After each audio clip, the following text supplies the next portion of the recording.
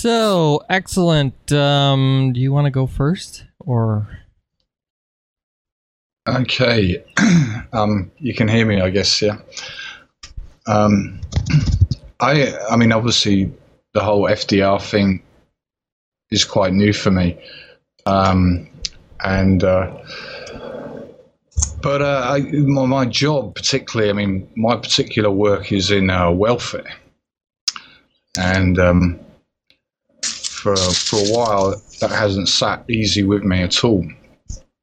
But, I mean, even before FDR, I was pretty disgruntled with the whole thing anyway, and have very much wanted to at least move myself into the private sector in some form, not because of libertarian views in the part as I have now, maybe, but just as a matter of course, it seemed a more interesting, exciting prospect for me. But in all honesty, I don't have any real great ideas, I guess. So what? It's sorry, go on. No, go ahead. No, it's okay. I was finishing off. Yeah. I was just going to ask, what do you do now, specifically? Well, yeah, my work now is generalize it a bit, because obviously it's involved in helping people who can't afford to pay their rent, and it's a government subsidy that's given out to people on very low incomes, and as a method to helping them pay their rent effectively, Right. And I've been doing it now, I guess, for about I do it I actually do it self-employed contracting, which is quite strange, but I do different. It's basically run by the local authorities. When I say that, I mean, I guess the equivalent of state governments or whatever. It's local. In the UK, it's what we call borough councils and that sort of thing. So it's all done. It's done through them, and they will hire me when they've got a particular target to meet, government targets to meet, to try and meet those targets, etc. Okay. So that's what I sort of help them out with, I guess, and. So you actually do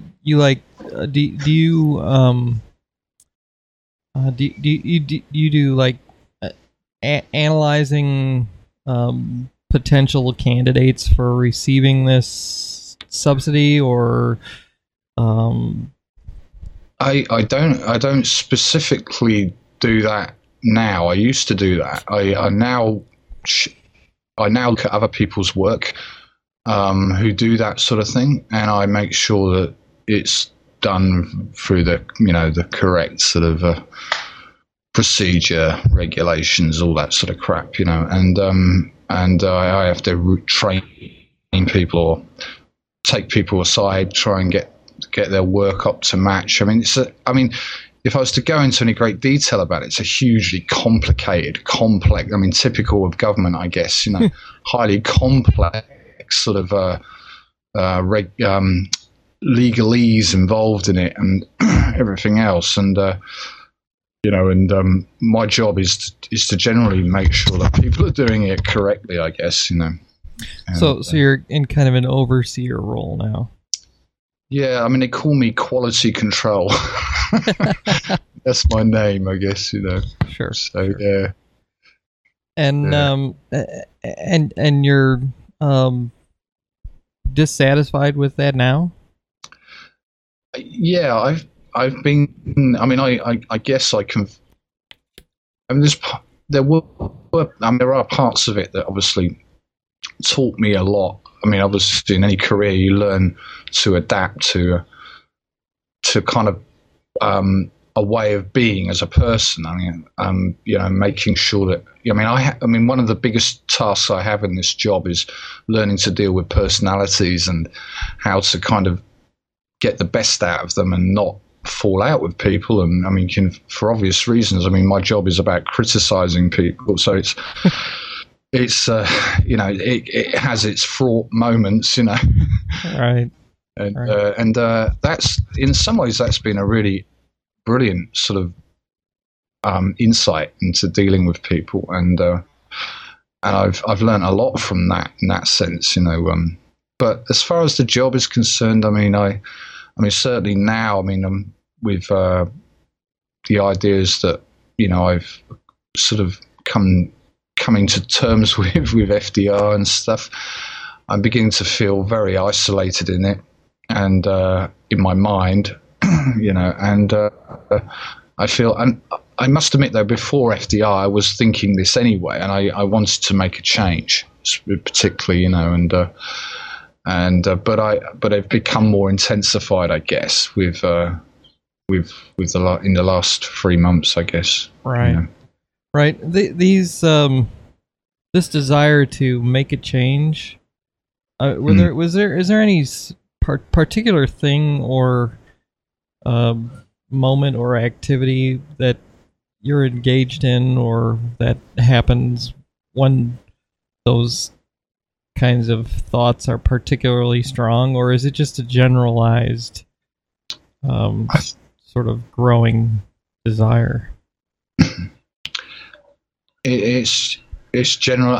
I guess it's generalized, really. It's there are some times when I feel sort of strangely good about my job, when you sort things out for people obviously in extreme need, and obviously we can all go into the arguments about the rights or wrongs about welfare, and I fully appreciate them, Right. But there are moments when you see, like for instance, I had a lady yesterday who who'd been, her landlord had locked her out of her flat, and basically left all her belongings are still in there, and she couldn't get in. She had no way of getting back, and we managed through some sort of method to obviously provide some extra subsidy, I guess, that meant that she, and a negotiation with our housing advice team, we were able to get her back into her flat, that evening, and that there are times when that kind of feels slightly satisfying, but but ultimately I guess it's the whole principle behind this sort of government issue that I suppose Sorry, why was she kicked out of her flat? Well, if I go into, I don't want to bore everyone with detail. There's what the government does essentially is with private tenants, it won't let them. They have this other government office which decides on how high that rent can be, and if they feel the rent is too high, they'll restrict it. They won't give them the full rent. So if you say it's $100 a week rent, and they tell us, well, you can't pay any more than $70, and then there's a backup, this sort of supposed sort of net that's supposed to catch people in that situation, because obviously a lot of people find themselves in that situation, which is a discretionary payment that we can pay as local governments, and we can bridge the gap between the two, if you know what I mean. And that's what we managed to do with this lady. But because she hadn't been getting this bridging, and the landlord obviously wanted the full rent, wasn't getting the full rent, he had decided to lock her out of her room, which... So you guys topped up what she would have paid, what the landlord wanted? Okay. That's right. Okay. Yeah. I just wanted to understand that. Yeah. Now, is her entire rent subsidized, or is just the... It is in her particular case, yeah. It was in her particular case, yeah. And what are the circumstances around that? Why is she needing a full subsidy? Why not? Because she's not working. She's unemployed. This is just a case of When you're unemployed in the UK, you're given what they call a thing, funnily enough, called job seekers allowance, which they then which is the minimum that the government says that you need to live on, and we will pay all of your, well, I say all of your rent, all of the eligible rent, eligible as in government standard eligible, after that, So that's why she was getting full subsidy. Okay, all right, and she's just between jobs or something like that. I don't know in her case. I mean, she was an Islamic lady, fully veiled as well. So I don't suppose in my experience, they tend not to want to work mostly. But I see. As a result of their religion, I guess. But right. But she was a single lady, as it were, no children and stuff. But yeah.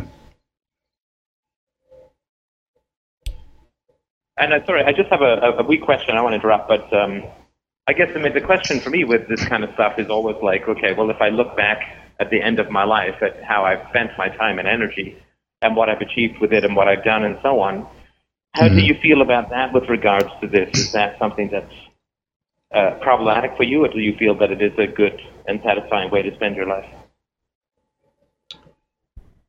Well, I suppose it's not the only aspect of my life, that requires satisfaction in that sense. But I guess work is something you do continually, and it's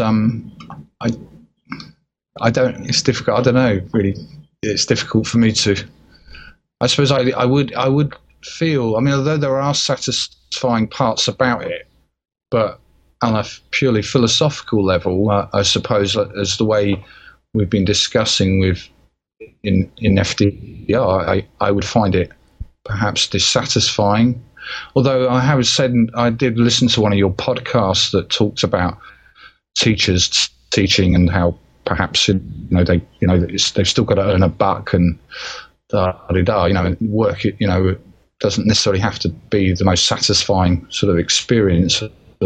In that sense, which I kind of understood that, yeah. Am I making sense? Well, not a lot to me. Sorry, not a lot to me. No, sorry, yeah. Which is fine. I mean, it could just be that I'm not following. But my position, I mean, do you have a family at the moment? Are you bound by a lot of financial restrictions? No, I'm single. No, I'm single. I've never been married. No. No, okay, no children. No children. You have some options, right? It's not like my children will starve if I don't bring home a paycheck immediately, right? No.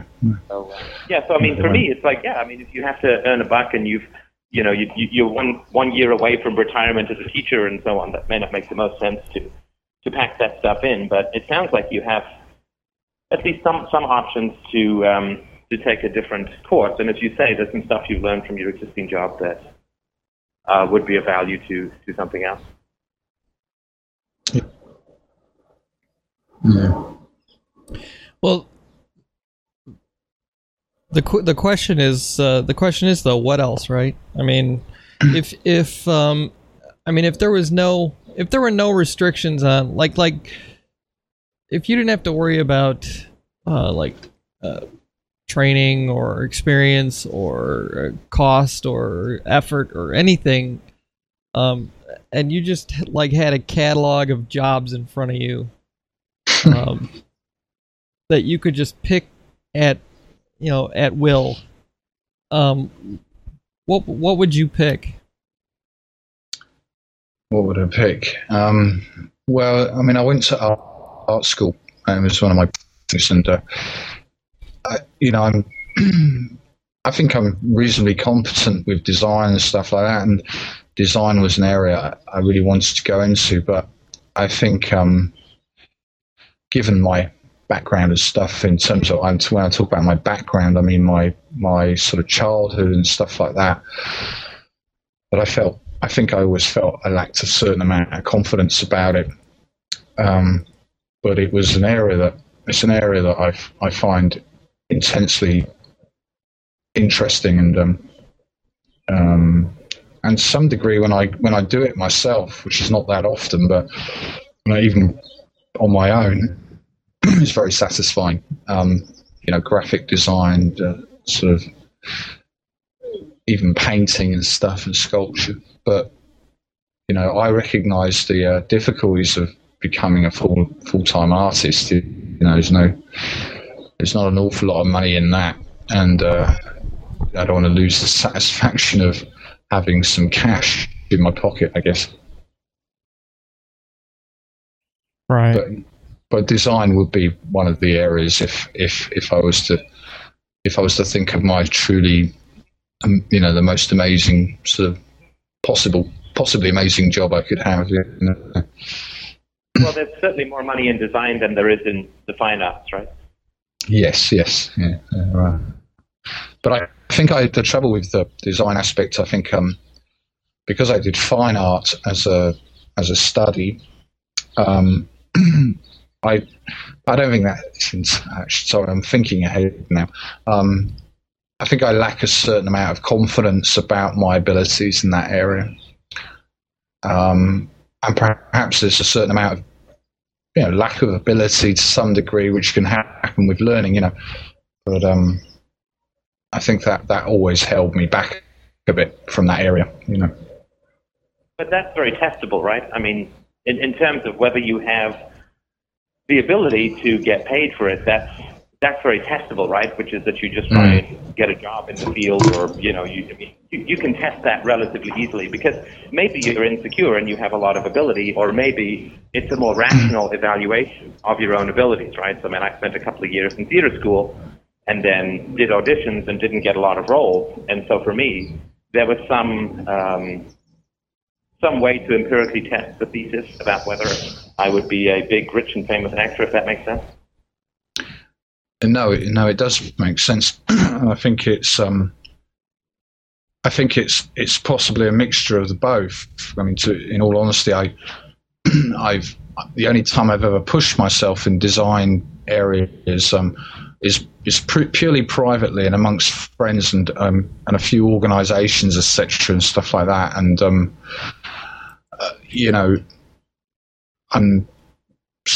but I'm also obviously. The confidence issue is probably something that goes back a long way anyway about most things, or about a lot of things. So I think it's feasibly potentially a mixture of the both.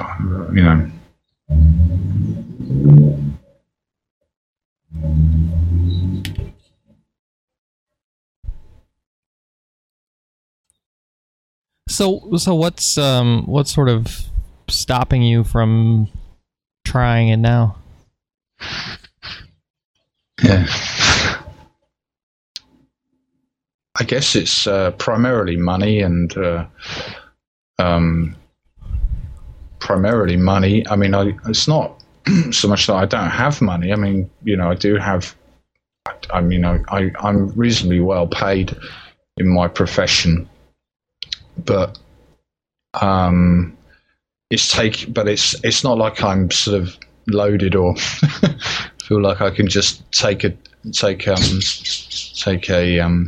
deep dive off, into something else. And I guess, probably procrastination is a terrible trait in me, possibly, no more than possible, probably probable.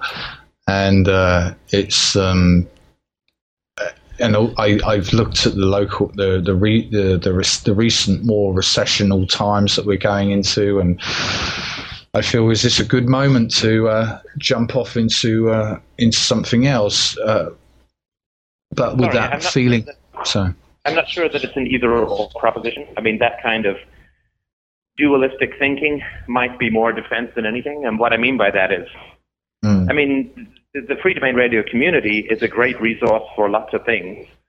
And if you wanted to put your design stuff out there, you could do T-shirts, you could do logos, you could do graphics, you could do business cards, you could do, whatever it is. I do stuff for me, but you could put that kind of stuff out there, and there's a lot of people, a lot of English listeners and so on. They might know people. Working a network that's set up, that's positive and friendly and kind to begin with, is something that you can do relatively easily and without much investment at all in other resources at the moment, right? No, I agree, Steph. You're absolutely right. Yeah, no, you're absolutely right. It's certainly something I've considered and feel. Yeah, you're right. I guess brass tacks is that sometimes I lack a bit of confidence about the whole issue, and because I've been out of it for so long, I haven't thought about the design or the artistic side of my nature because I dropped it so long ago. Well, I'm sorry, and I don't mean to interrupt, but there's nothing that you can do about the lack of confidence, right? Because at the moment, you don't know if the lack of confidence is because you have emotional issues, or just because you're not as good as you think you are. I mean, and we all face that, right? We all face that in a variety of things that we do, right? I mean, certainly I tried to be a writer for many, many, many years, and failed at 6 million different things from Sunday.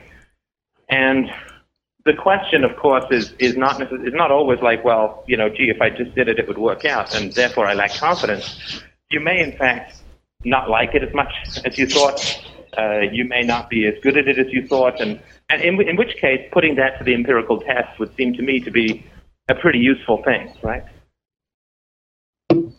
Yes, it would. Because then you can either let go of it, right? You can either say, okay, well, I put out 60 different designs through FDR, got lots of feedback, and I don't really enjoy doing it. Like the reason that I kept writing was that I loved it so much, right? So I wrote book after book after book that never got published because I just enjoyed it. So I know that I enjoy it, and of course I did FDR for free for a long time before I started getting paid, and then it was a fairly low-paid second job before growing it further. But I knew that I liked it because I did it for free, kind of thing, right? Whereas if I'd started, I thought, oh, I want to be a writer, and then I sit there and try and write books, and I hate it, then it just means that it's just not for me, right? So you can put this stuff to the test fairly easily, right, and find out whether it's a lack of confidence or a more unconscious and rational acceptance of the limitations of what you're able to do, if that makes sense. But it gets you out of this null zone of wanting to do it but being uncertain. Yeah, it does. And I mean, when I said that I am obviously design. These were things I was particularly good at maybe perhaps 10 years ago, and I did get a lot of positive feedback on it. And obviously, it requires still an enormous amount of effort. That no one just becomes a great, no one becomes even a mediocre designer overnight. So. But finances and my lifestyle at the time, was such that it caused me not to pursue that so much. Like Greg said, that this was what would be your ultimate sort of idea. Maybe that's a fantasy in my head, and maybe you're right. I agree, perhaps that maybe I'm not good at it. Maybe I am. Maybe it's lack of confidence, possibly. I mean, in terms of I guess it's how I feel about this particular job I'm in now, and how I'd like to progress, coming to 40 this year, and perhaps progress and go into something different that I'd feel a bit more comfortable with, and I don't necessarily have to reach the heady heights of something that perhaps was a fantasy in the past. Am I making sense? Time doesn't have anything to do with talent, and you certainly will develop your talent if you keep doing it. But if you could do it 10 years ago, then you can do it now, right? It's not like, if Al Pacino takes 5 years off from making movies, it's not like people are going to say, well, I'm not going to hire him when he comes back because he'll have completely forgotten how to be an actor, right? No. That's salient point. Yeah. I guess, I can't have much more to say on that. So, do you actually have like an education in art? Yeah, my education was fine arts, painting and sculpture. Oh, I see. Primarily, that's what I studied. So how did you get from that to basically the welfare bureaucracy? Well, primarily economic need, I suppose. I left. I studied quite late. I went back to university quite late. I graduated when I was 30, 29, 30, and I moved. I obviously left university, and I moved in with my brother, who recently divorced from his wife and stuff like that. And there was a lot of economic problems we're having, because he was having his children over weekends and stuff like that, and we were kind of like supporting each other for a number of years, and I just took I wasn't working. I was managing internet cafes at the time. That was my job, and so I found myself sort of like going from profession to profession in a sort of arbitrary type fashion, just as a form of economic sort of need, I guess. At the time, both me and my brother didn't have a lot of money at all, and there was a sort of supporting mechanism. Whether it was support in the long run, I don't know, but it felt like that at the time, and concentration on career seemed like a bit of a pipe dream for me. It was a question of getting cash in the bank. Right. So you're not even really in a situation where you'd have to like go back to school or anything like that at the moment, right? No, I don't think I'd have to go back to school. I've thought about retraining in various different types of software and stuff like that, perhaps, and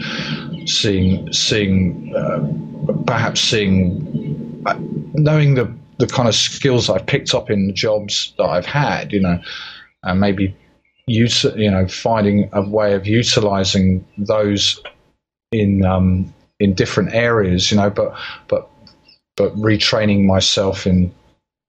It just happened to be software that I was thinking of in particular, and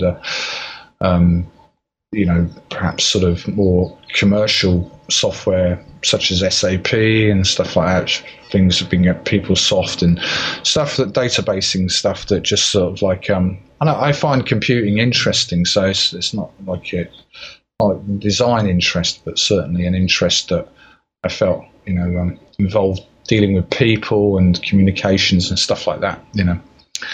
It sort of interested me, but no, I don't need to retrain. I don't need to go back to school and re-educate as such. No. For graphic design, you wouldn't have to do it because you've already got the degree behind you. For graphic design, no, I don't think I'd. I don't think. No, I don't. There's nothing. Well, I say there's nothing more I can learn. I know that there's always something you can learn, but no, I don't have any kind of. I don't have any lack of understanding of how the process that graphic designers go through. No, so I don't need to educate myself particularly on that. No.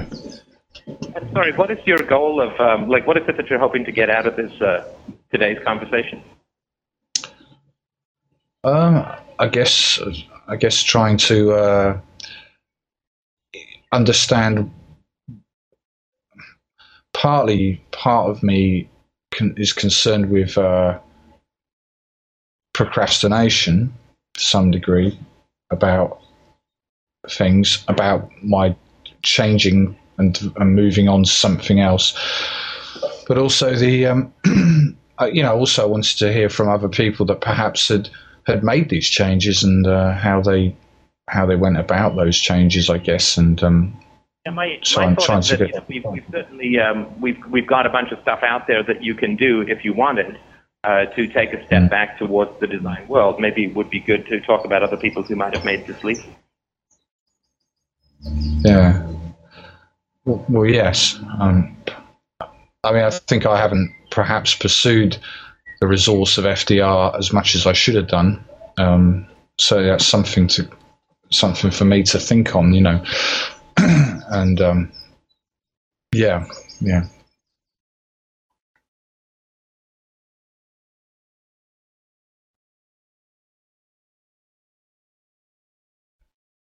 But,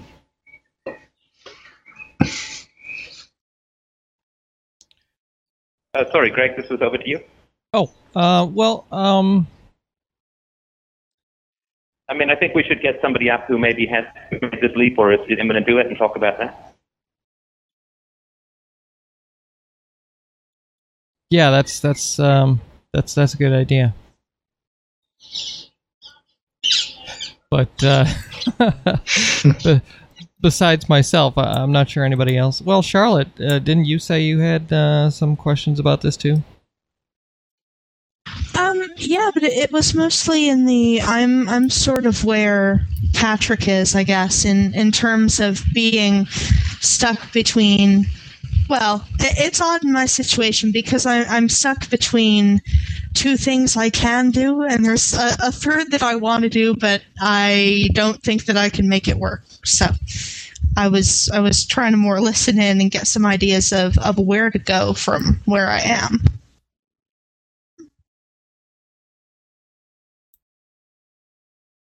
Right.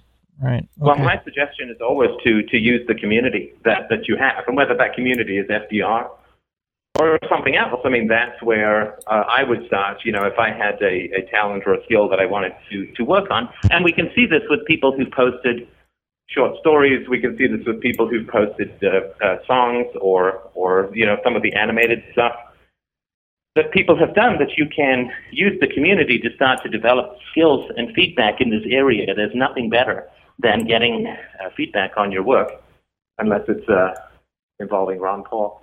But so people can use the community, and I would really strongly suggest, people should use this community, which is a pretty unique and great community from that standpoint, particularly those who, even if they're shy at sort of the Diamond Plus donator level, you can post in the private board and get feedback on what it is that you're doing. I remember Greg's posted some short stories. I've certainly given him some feedback on short stories.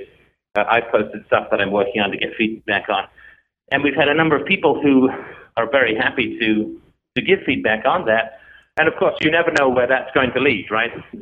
Networking is everything in business. So if somebody really likes your designs, they may know someone who's looking for a designer, or at least junior position, you know, that kind of stuff. So I think that's certainly a good place to start, and it's something where you can begin practicing your trade or whatever it is that you want to do in an environment where you can get feedback, which is always the tough part, right?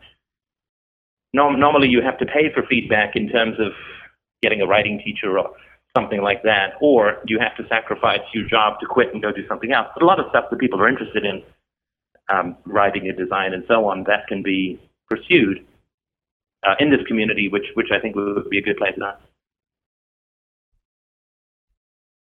I know the one thing, and Carl's not here, but I think he and I are kind of in the same position where, you know, we each have a little bit of savings, and I think that we're each taking the summer off. I'm kind of minimally working, and Carl isn't working at all, just to figure out what it is we want to do.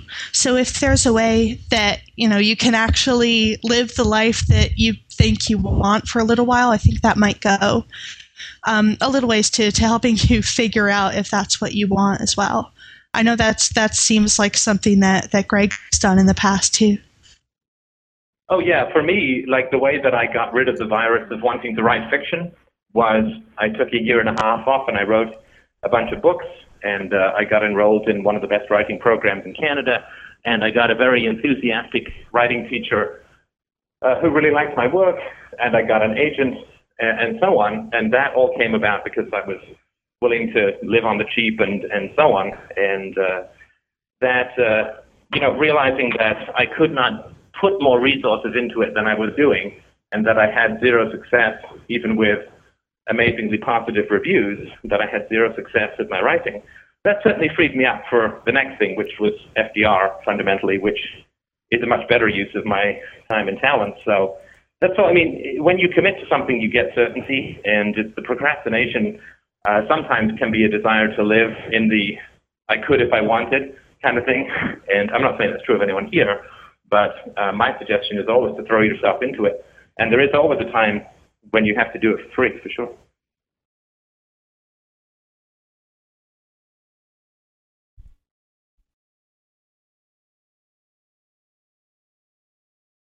Yeah, I found, frankly, the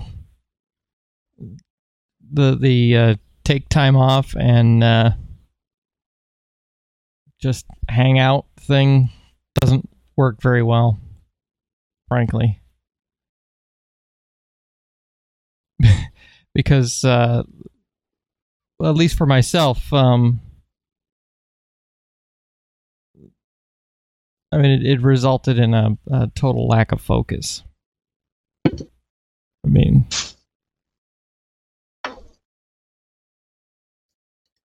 if you have the means to not do anything but sit around, you're not going to do anything but sit around, if that makes any sense. Well, but you didn't have anything particular that was a thing that you were working on, right? Right. So, I mean, for sure, I mean, you know, just stopping doing what you're doing won't necessarily open up some grand new avenue, right? Right. Right. But you've talked about writing, but as far as I know, you haven't done stuff like, you know, picked up book on the writing articles guidelines and, you know, maybe hired an editor for a couple of hours a week to look at your stuff, or sign up for the websites where you can start to sell articles to people, or written a blog and try to, I know that you've been working on a blog, but an article style blog where you try to get people to get interested in what it is that you're doing. I mean, that hasn't been something that's been driving you. It's not a criticism, it's just an observation, right? Right. That hasn't been something that's been driving you for the last little while. No, that's absolutely correct. That's absolutely correct. Yeah, that's something that I've run into too. I mean, when I don't have anything like going to work or going to school to structure my time, there's always that thought of, you know, I could do something, but I could also do it tomorrow. So one of the things is, this might be completely arbitrary, but I've actually started trying to like schedule things.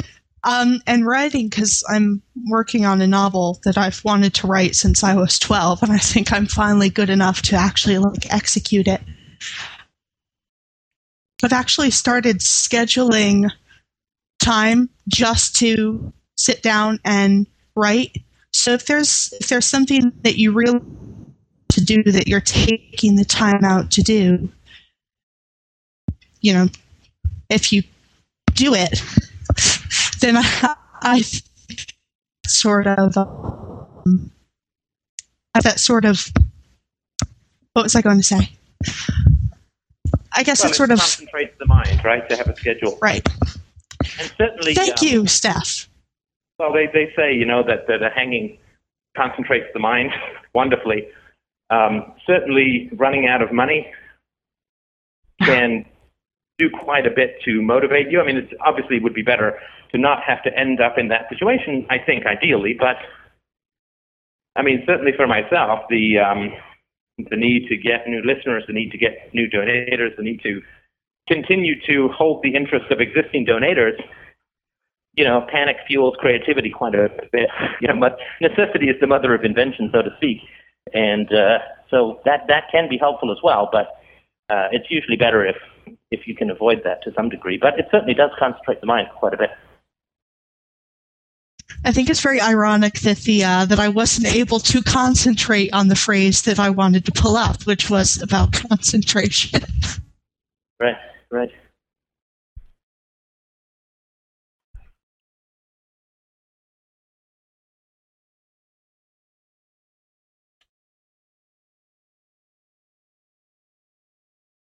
Well, and it's interesting too that I mean, the disparity between what we say we want and what we actually want, as exhibited by our actions,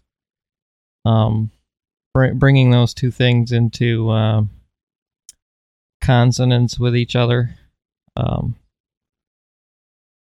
That's a bit of a challenge too, right?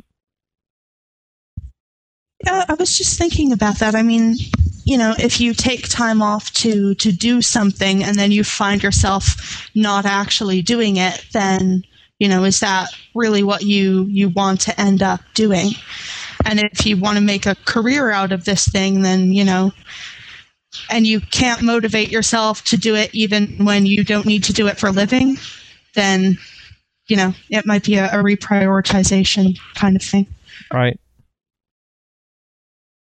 Right, exactly. Yeah, you don't want to be that, you know, the dog that finally catches the mail van. Now what? Right. Huh? Well, you know, dogs will always chase cars or whatever, and it's always like, okay, so Rover, let's say you catch the car, then what? Are you going to bury it? I mean, like, what are you going to do when you finally get this thing that you've wanted? Or that you claim you want, right? Yeah, for sure. Right. Right.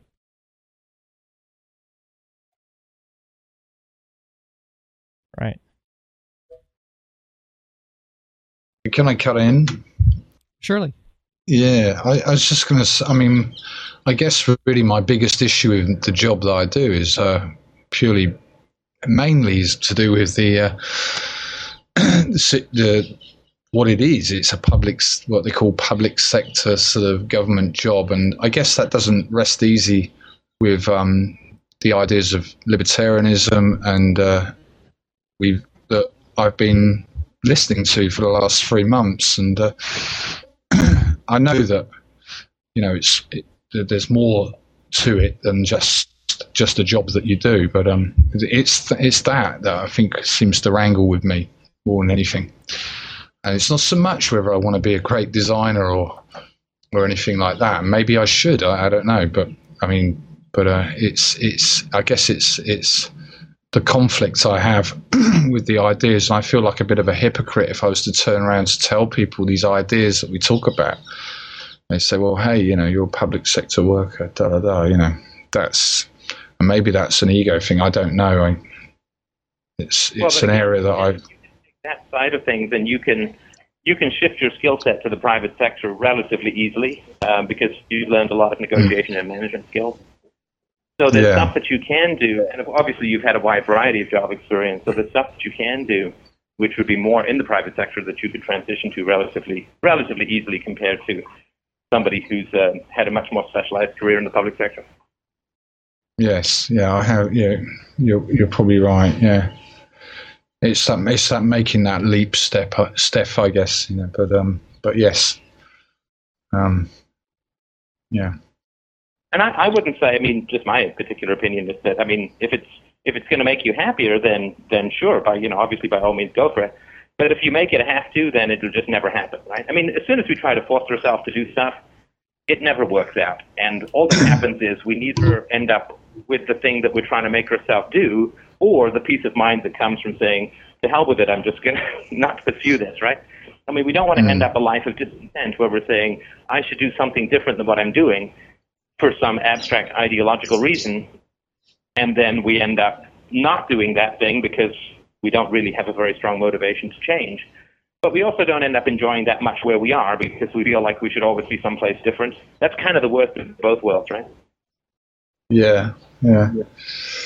That's yeah. I mean, if you genuinely wanted to do it because it would make you happier, then you'll find the motivation won't be a problem, right? But if it's just like, well, I'm comfortable, I finally have some decent scratch for the first time in my life, and now this goddamn libertarian philosophy has taken away my career, then it's not going to be very good. Yeah. No, and I definitely got that from your podcast about the teacher thing. You know, it made me feel less stressed about that particular thing. I mean, obviously I've got so many other issues. It's not just my job, you know, I mean, my whole personal life and stuff. I have to sort of bring those things to bear as well.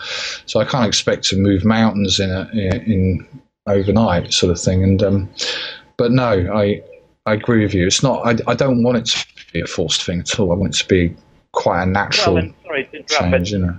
There will certainly be people who will say to you, you're a frickin' hypocrite. I mean, you talk about being anti-government and you're right in the belly of the beast and what a hypocrite and blah, blah, blah, right? There will be those people for sure, and believe it or not, there are also people who say to me that I'm a complete hypocrite for quitting my job and doing FDR full-time, which is about as big a private sector risk as you can take, right? So, True. I mean, for sure, there are always going to be people who, every time you lift a finger, there's 10,000 people screaming at you that it should have been the thumb, right? That's just the nature of the world. I would just not have those people in my life myself, right? I mean, if all they're going to do is rail on you for being hypocritical when you're dealing with a genuinely difficult economic and career transition, I just wouldn't find those people to be that helpful to be in my life as a whole, if that makes sense. And I certainly wouldn't make a decision to change my career because I'm afraid of being criticized by aggressive people. No, yeah, you're absolutely right, and those people do need to be probably out of my life, and that's something I guess is in progress, and all this. I mean, it's interesting you say that, and I because obviously, yes, I haven't thought of it in that way, and as ever, Steph, I get tripped over, but nicely. Thank you. Welcome. I know all about this damned libertarian philosophy taking away your career options. Damn you with your logic. Yeah. The rat bastard of logic strikes again. But no, you're right, and not to force this is absolutely probably and I've certainly been coming to that conclusion myself that I can't just do this just because of. Sorry, it certainly sounds like you're not a stranger to stressors, so to speak. So I would be very careful to not replace former stressors, which you had no control over, with new stressors that you do, right? Like, finally, I'm in a job which I sort of enjoy, and there's no job that's perfect, but it's a job that I sort of enjoy, and I got some money, I got some stability, I've got some security, there's a recession, and blah, blah, blah. And I'd just be very careful that you don't use libertarian philosophy to introduce a kind of stressor that's not necessary in your life, in my opinion. Yeah, there's enough other non-libertarian stresses, I guess, that need dealing with probably before this one, or rather, it doesn't need it. Yeah, no, it's very true.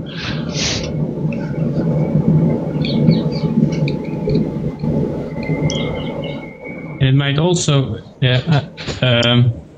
consider that now you think that the problem is that you're not in the private sector, but maybe if you do something in the private sector, you might figure out that the area you're working in is no longer as fascinating. I noticed that if you listen to a lot of the FDR stuff, then it seems to be that feels really world changing or very important, and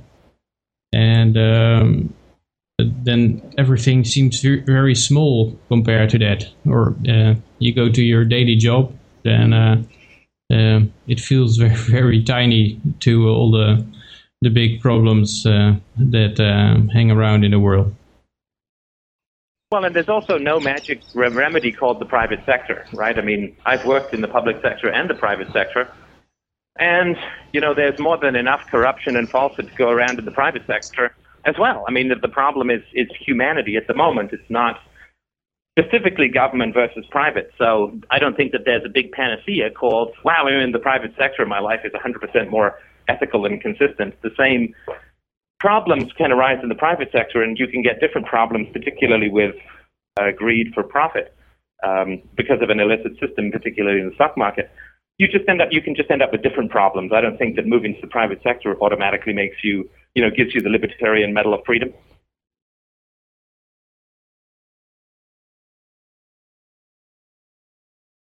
Yeah, indeed. Yeah. Well, and I mean, the two are so inextricably interconnected now anyways that it's very difficult to tell the difference between the two, and I imagine in Britain it's probably even worse. Yeah, it's a lot worse. I mean, I don't know about Canada or America so much. Obviously, I know you guys talk about the rising welfare and state sort of. I mean, it's been here since I can remember. I mean, I'm sure Steph will recall from his early days. The subsidy element of government has been very much a factor of British life. I think probably, and I say this in a historic reference, it's probably since end of the Second World War. Much more so than America or possibly Canada as well. But we're all catching up with us though. So in that respect, anyways, ideologically, we're kind of in a state of nature, really. I mean, nothing you pick in terms of career is going to be untouched by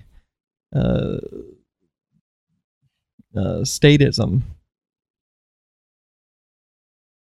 Oh, sure. I mean, even where I am, I'm about as close to a pure free market situation as you can get if you accept that handing out stuff for free and asking for a voluntary payment is in the free market, which of course it is. But, the internet provider that I use is deep in bed with the government.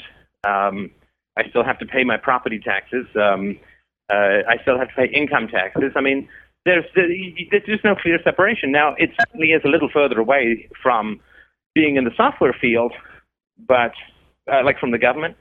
But in the software field, so let's say you go work for some SAP company, and then you get a job running SAP for the Department of Welfare. It's like, okay, well, that was a whole big circular thing, right? Yeah, that would be funny, wouldn't it? That'd be kind of ironic. No, you're definitely right. I have considered those aspects to career change that, as you point out, is that public and private is very much in cahoots with each other, and yeah.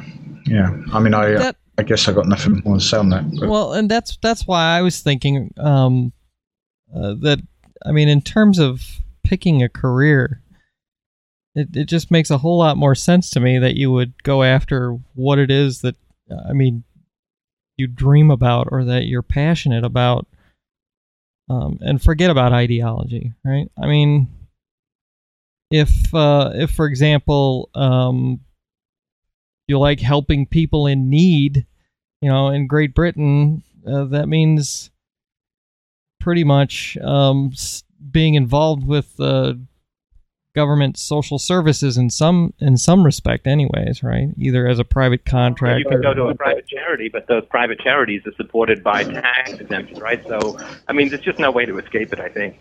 Right. Yeah, you're right. There is no way, isn't there? I think that's made fairly clear now. I can concur with that point of view that it is. By FDR and they're nagging, complaining. It's like, oh, you people pay your taxes, so you're part of the system. And it's like, yeah, okay. Blame the slaves for avoiding the whip. Don't attack slavery, right? Yeah. Yeah.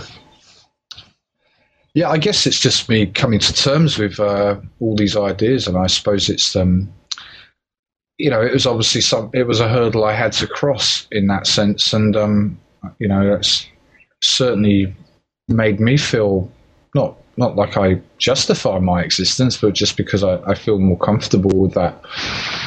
That you're right, we're all under the cosh, whether we like it or not, and that makes a lot more sense. I would also say that I don't think that the necessity of having some massive monster of philosophical artistic bliss that you have to follow for your lifetime is necessary for happiness either. I mean, lots of people who are more than happy to, work at a job that they find relatively agreeable.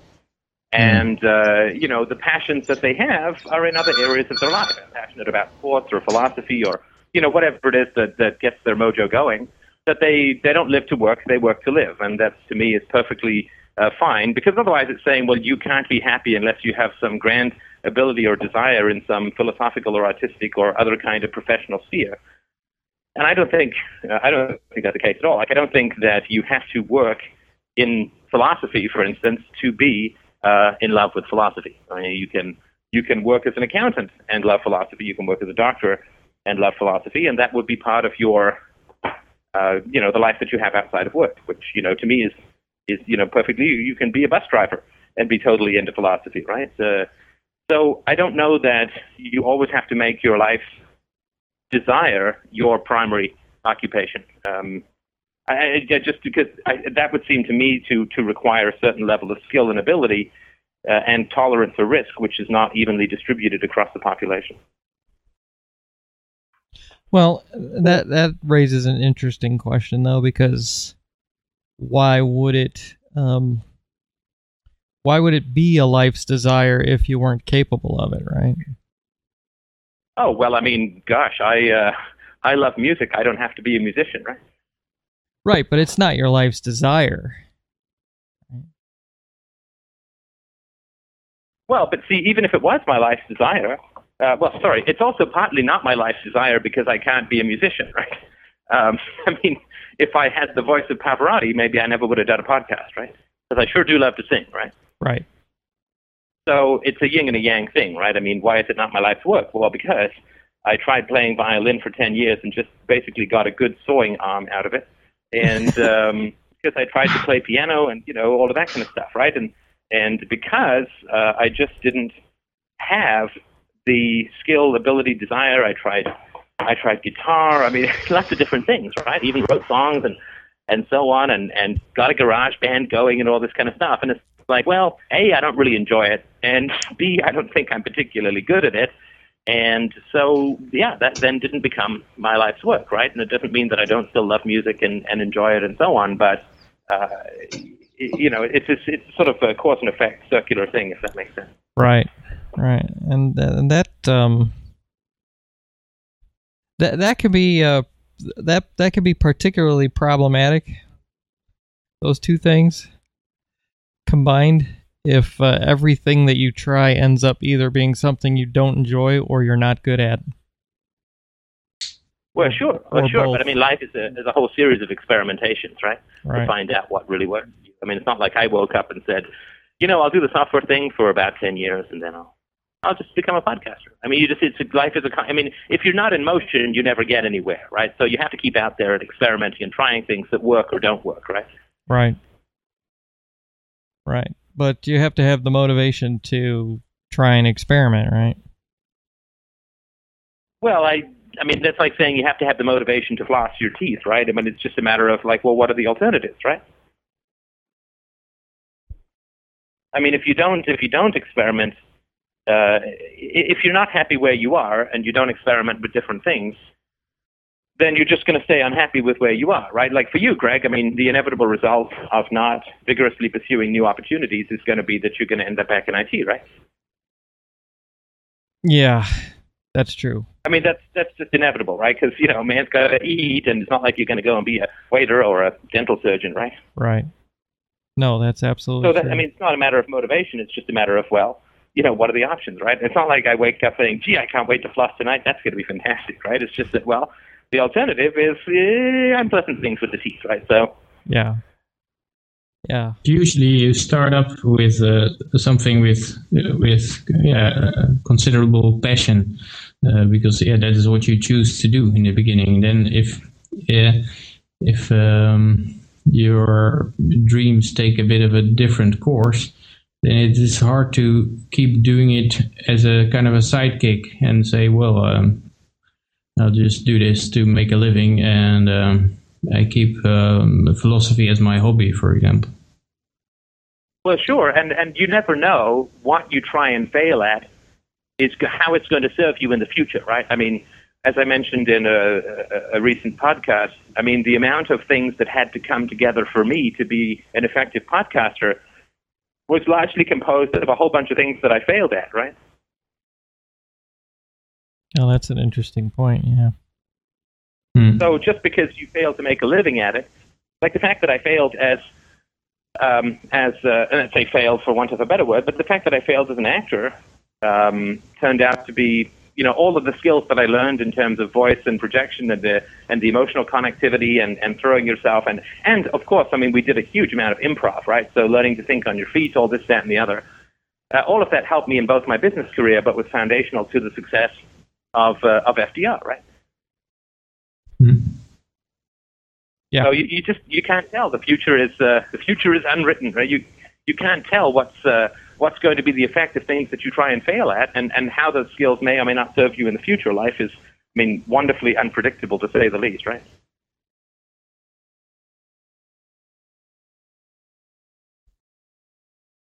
Right. So for you, Greg, even if you end up in IT, you're not going to be the same guy that you were in IT before, right? No, that's true. So you've got your social skills up, and not that they were horrible, but you've got your social skills up. You've got your thinking on your feet skills up. You've also been very good at mediating conflicts. So all that you've done is taken a year off to learn management skills, and maybe that will give you a different kind of IT career when you go back, right? Sure. That makes sense. Where you can actually bring some practical happiness to people's lives. I was a philosopher when I was a manager as well, because I was making people's lives happier through my management style than if they'd had some other manager, right? No, that's true. That's very true. So yeah, you don't know where this stuff's going to end up. I spent a lot of time as a writer without getting anything published, but all of that helped very much when it came to FDR, right? Oh, hugely. The fact that I can crank out like a book a month is because I spent 20 years writing, and also because I spent a couple of years podcasting. So because I dictate the books rather than type them, that ability comes out of podcasting. Like you never know where these skills are going to end up. Right. That makes good sense. Right. Life is a dance. You want things, but that doesn't mean you're going to get them, and it doesn't mean that you're going to get them in the way that you want them. And you pursue things, but you can't control whether you achieve them. So you have to put out in life, and then you have to receive what comes back and work with it. It's a dance, right?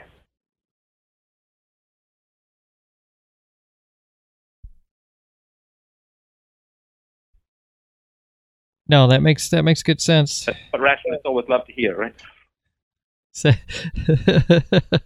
Well, it's true, though. It's true. Yeah, absolutely.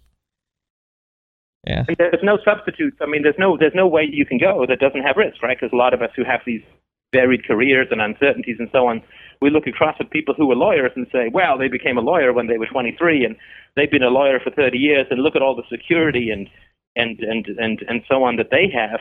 And it's not the case that they have these magically happier lives. If that were the case, then everybody would be a lawyer, right? But it's not the case at all. Yeah, and I guess it makes a lot of sense that. They're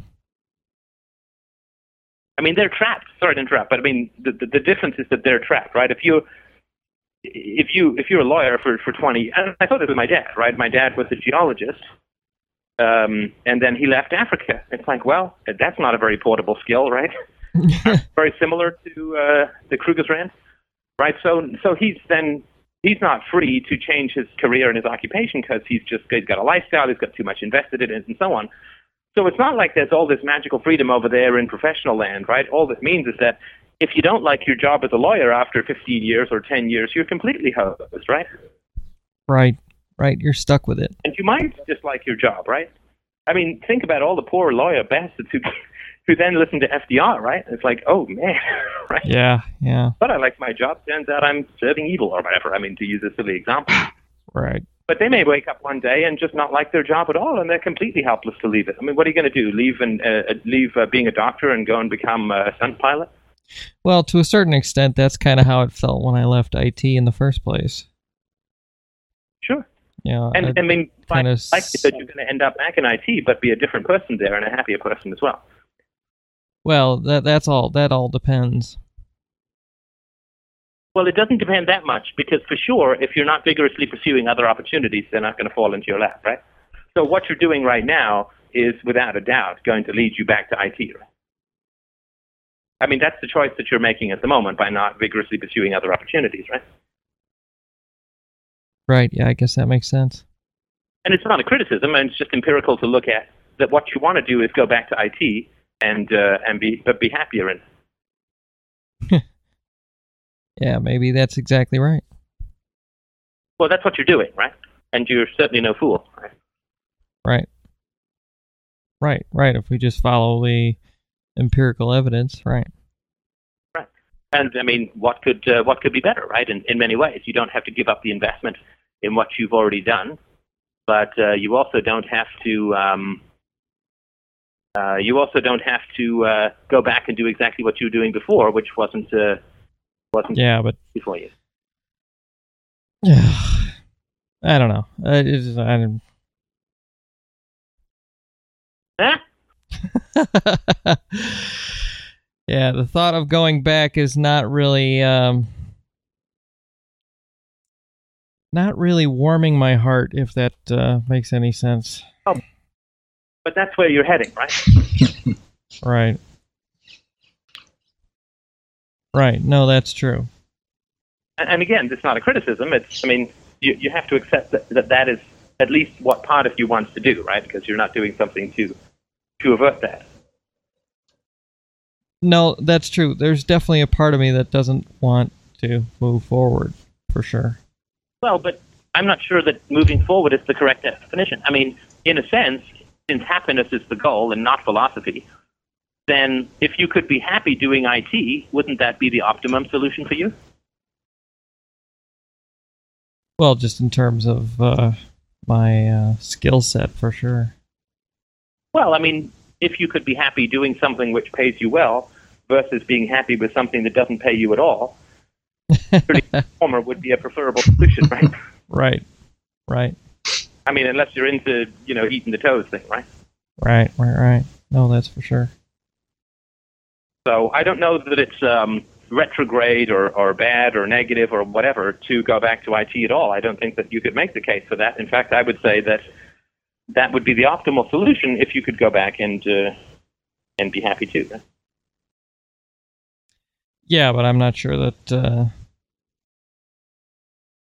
Well, part of you is very sure that you can be happy back in IT, right? Because that's where you're heading, right? And you're not like a lemming, right?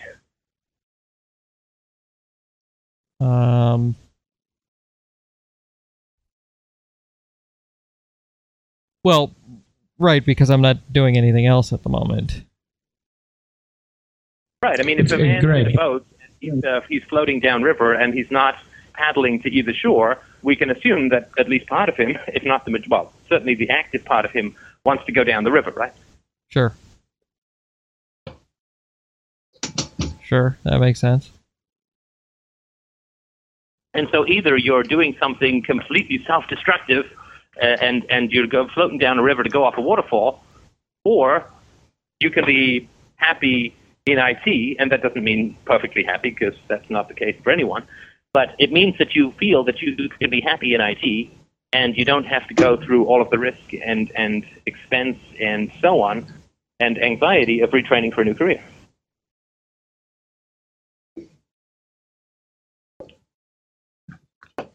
Well, sure. I mean, yeah.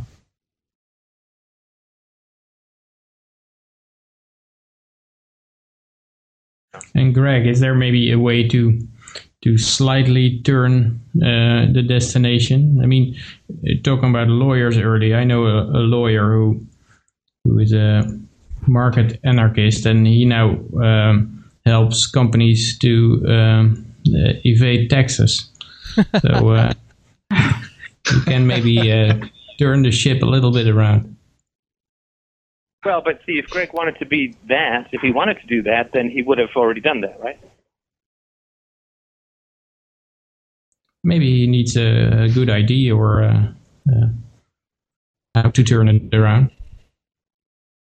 Well, but he hasn't been, and again, this is not a criticism of Greg, we're just trying to work empirically, right? Which is that he hasn't been pursuing any other options to returning to IT, right? Yeah, that's true. I mean, and, I've been. Right, he knows that if he wants to be a writer, then he's going to have to do X, Y, and Z, right? Well, what is X, Y, and Z? Well, but you know that, right? And you also know that there are writers around on FDR that you could ask, right? Which you haven't done. Again, it's not a criticism. It's just we're looking at the facts of where it is that you want to go. Right. No, that's fair. Yeah, I've been totally avoiding it. You're right. If you were paid $1 million to get an article published in 6 months, you would nothing could stop you pursuing that, right? That's true. And so if you haven't pursued it, it's because it's just not that big a value for you, right? I'm not saying it should be. It is what it is, right? Right. No, you're absolutely right. I've been thinking about that too.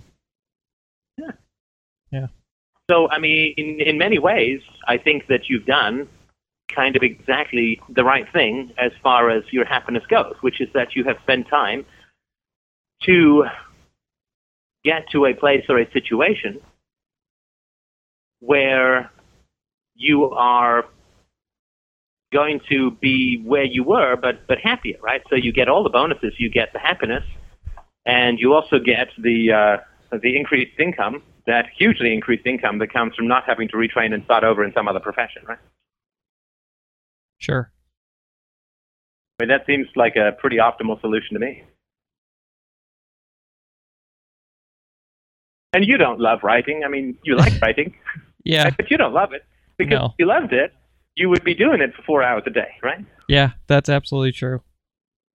Right. So again, we can just work empirically with happening and figure out what you want. No, and that's absolutely right. I mean, I've tried that a couple of times, and I can't do that. Yeah, you don't like it. No. Yeah. But it doesn't necessarily need to be writing. Every once in a while, I get a good idea, and that's why I have the blog, and that's good enough. Oh, sure, yeah, absolutely. Hello? Hello. Oh. Thought I got disconnected there. Now, what were you saying, Peter? Sorry. No, I thought it doesn't necessarily need to be writing. It could be that tomorrow suddenly a great idea pops in your head in which you can use your IT skills and still use them for something that has something to do with freedom as well. I wouldn't know what it is, but sorry.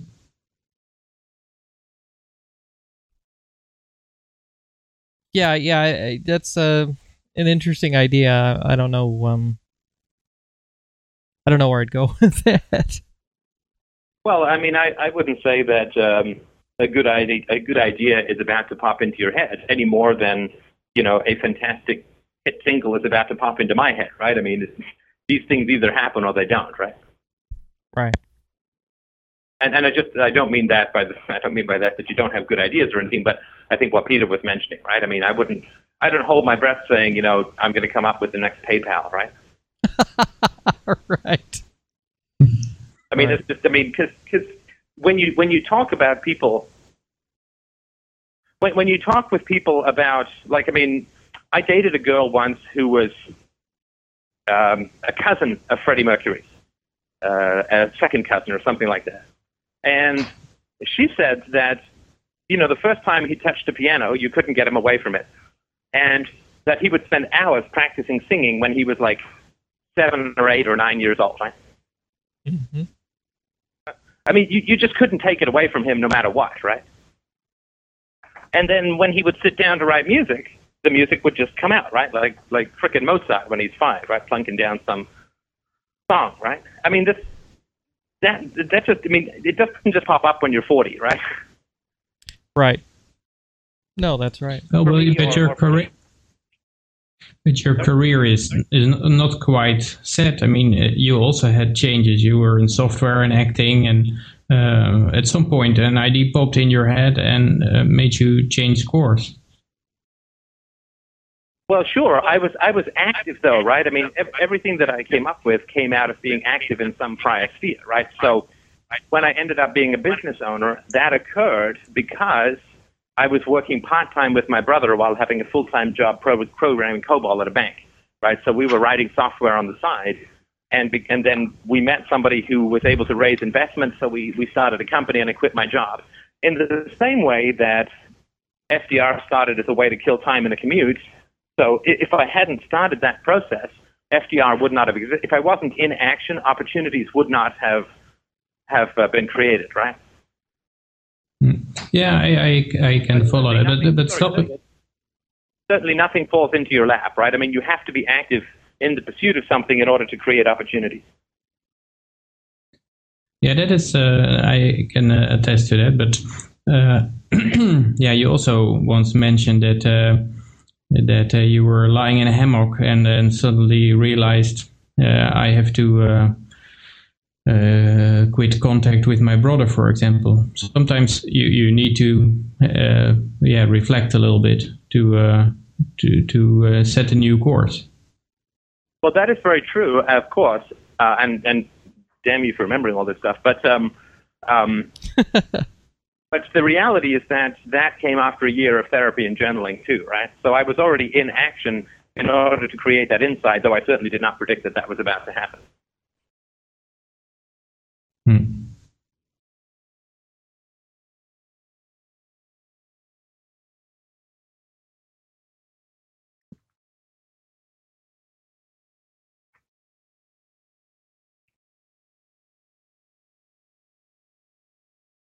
So where we're not in action and exploring alternatives, what we're saying is we wish to return to where we started from. And again, there's nothing wrong with that. I mean, that's just an observation of the inevitable result of inaction. And when I say inaction with regards to you, Greg, I certainly don't mean that you haven't been doing anything. I mean, you've been doing a hell of a lot of work, but you haven't been doing work in terms of career swapping. Right. That's absolutely true. So what you're doing is you're saying, I could not continue in the career, and you didn't really have a career before, right? I mean, you were just, you'd go to work and you do the same thing every day. Right. Yeah, we lost. Right? Can you hear me? I can hear you. Okay, yeah. No, you're absolutely right. It wasn't really a career so much as it was just a job. Right. And maybe it is the easiest way to make a living and have a great hobby on the side or a passion on the side. But philosophy, you can bring philosophy to anything. I mean, that's the beauty of philosophy, right? It's not like juggling, right? You can't bring juggling to a meeting unless you're a hired clown, right? But in terms of philosophy is highly portable. Philosophy is the ultimate accessory. It goes with everything, right? No matter what you're doing for a living, self-knowledge, wisdom, philosophy, negotiation, principles are going to be incredibly helpful. I mean, not always easy, but incredibly helpful. It's going to uniquely differentiate you from everybody else in the room, right? Yeah. Yeah, and that's not always a positive thing. Well, it's not always an easy thing, for sure. Right.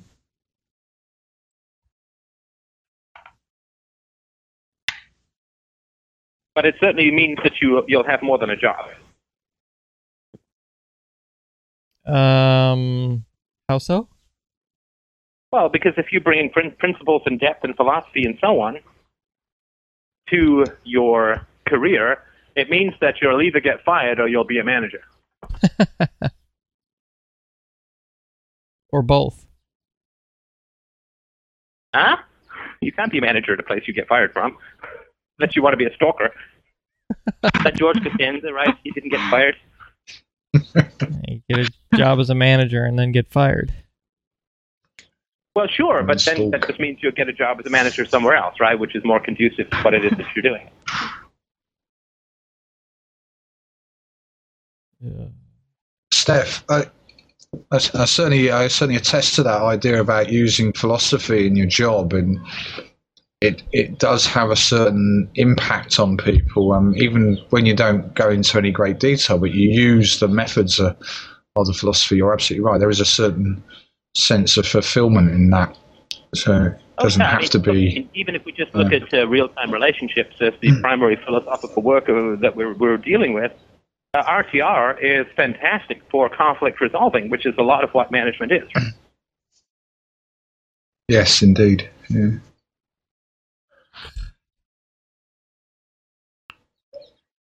And that's how we spread philosophy, right? We spread philosophy by helping people solve problems. So if we're a manager and we teach a bunch of people how to resolve their differences through RTR, then they'll bring that home with them, right? Because it works, right? And people won't ever stop fundamentally doing something that works if they can get it to work within their own life. So in that sense, you're absolutely spreading philosophy and virtue and so on.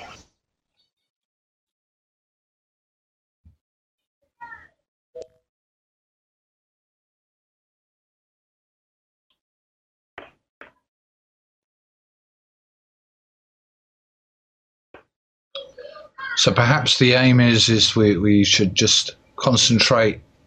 Obviously, earning a living is one side of our lives, and then perhaps putting the more passionate side of our lives, or those sort of things, we should put them on the other side of our life, and hope maybe one takes over the other, or whatever. Hopefully, the passionate side, either as is it Peter said, was kind of like a hobby or something that keeps you happy, and then but perhaps it takes over your work life as well, and you start to make money from it. I don't think you want to create artificial divisions. You don't have to be a full-time philosopher to practice philosophy, right? No. But to the degree that you can bring philosophy into your work, I think you will end up with a more satisfying career in one way or another. Sure.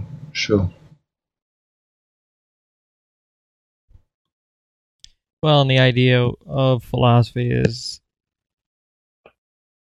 the whole idea of it is not to keep it in a separate sphere, but to actually integrate it into your day-to-day living, right? So whatever it is you do, professionally or personally, the ideas that you get out of philosophy should be informing those actions, should be... For sure, the whole point of being a nutritionist is to help the non-nutritionist eat better, right? Right, but even in your own life, right? Right. The nutritionist doesn't leave his nutritionist information at the office. He, uses it in his own life, right? Yeah, for sure. And you certainly don't have to be a nutritionist to eat better, right? Right.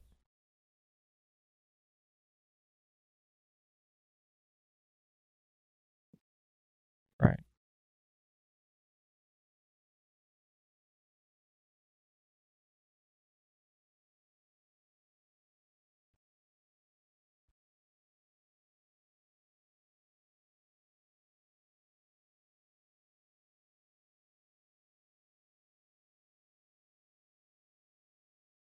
So, do you actually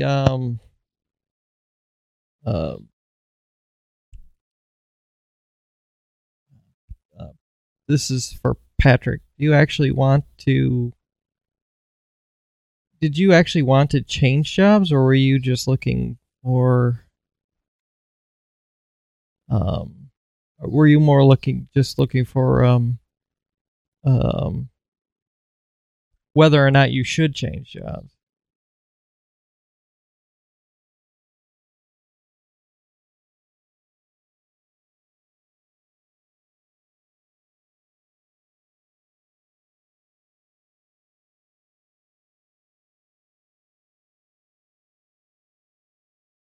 Hello?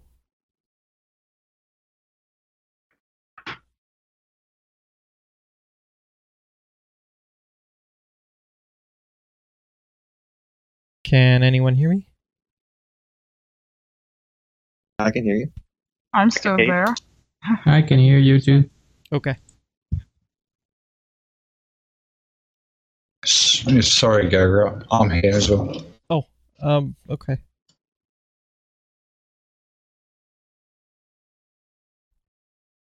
But I was just wondering if you were actually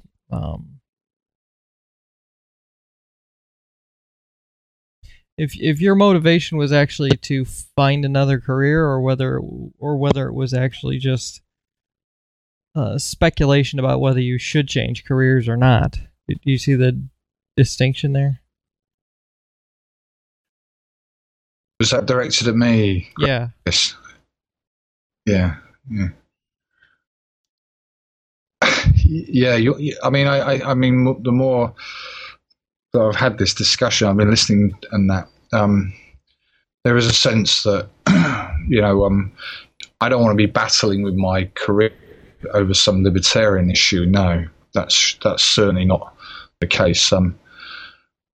If the design aspect, whatever, which was something that I was obviously passionate about previously and stuff, of whatever, maybe that'll come back. And but no, I certainly sort of feel I feel more comfortable about what it is that I do, and it's coming to an understanding about the world we live in, and that certainly has been made more clearer to me tonight.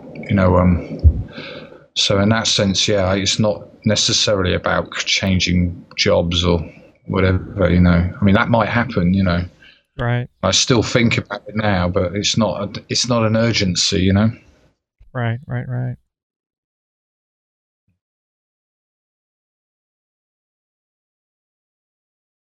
So yes, perhaps I've been slightly dishonest. Have I? I don't know. Oh, well, I mean, maybe confused is a more accurate term. I wouldn't say we're necessarily lying to anybody. No, I think there was a certain amount of confusion about where I'm at with my job and with these new ideas, and they are very new to me. I mean, you're talking to somebody that for many years was probably a socialist, then a moral relativist, up until probably, I don't know, 5 or 6 months ago, and suddenly being turned around. I suppose it feels like I've been turned around, although I feel like I've been kind of working towards this position, but I didn't know it. Right. And well, certainly your level of enthusiasm for pursuing the design option was underwhelming. It's like, oh, here's the area. Oh, we can lift that away. It's like, oh, really? Okay, here's another barrier. Oh, we can get rid of that one pretty easily. Oh, really? Okay. Yeah. Right. So I certainly got this. That's why I asked you what you wanted to get out of it, because I certainly didn't get the sense that you wanted to get the freedom to pursue a design career out of the conversation. No, I no. As ever. Yeah. No, I it's it's all yes, no. What can I say, Steph? You tripped me up again. So, but yeah, I don't feel like I have to change careers, I guess, or in any great sort of thing. But it's all these things all at once, the ideas all at once, and I'm sure perhaps people on here can testify to that feeling. It's rather intense, and you're embroiled with it. I listen to your podcast in the morning when I go to work. I listen to it when I come back, lunchtime, and you've got these ideas swimming in your head, and they're exciting ideas, and no question about it. I mean, the way you hair long, if you grow your hair long and get a very small earbud, you don't need to let that annoying bit in the middle of the day interfere with listening to more podcasts. No. Okay. Well, I'm going to. Sorry, I have to roll, so I'm going to drop off the call. I certainly do appreciate it. I think it was very, very interesting, and I hope that it's been helpful for people. Yes, it has. Thank you. Surely has. Yeah, Right. don't Don't let me stop anything, but I'll talk to you guys later. All right, Steph. Bye. Okay. Bye now.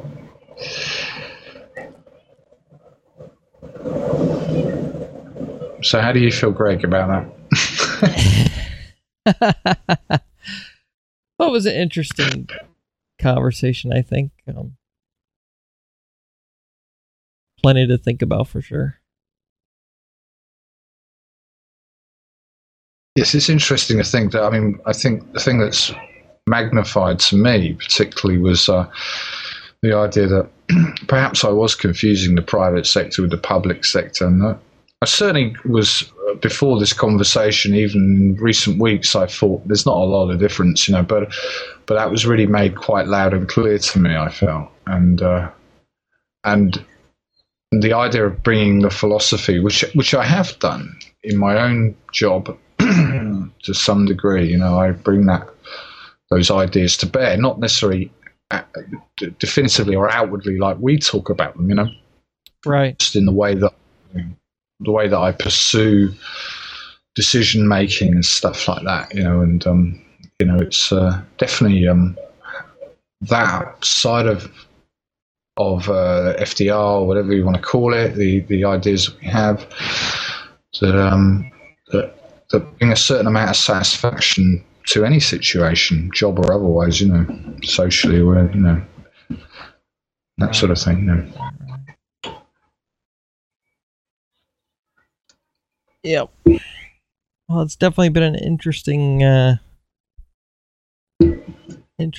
and a half for me. Yeah.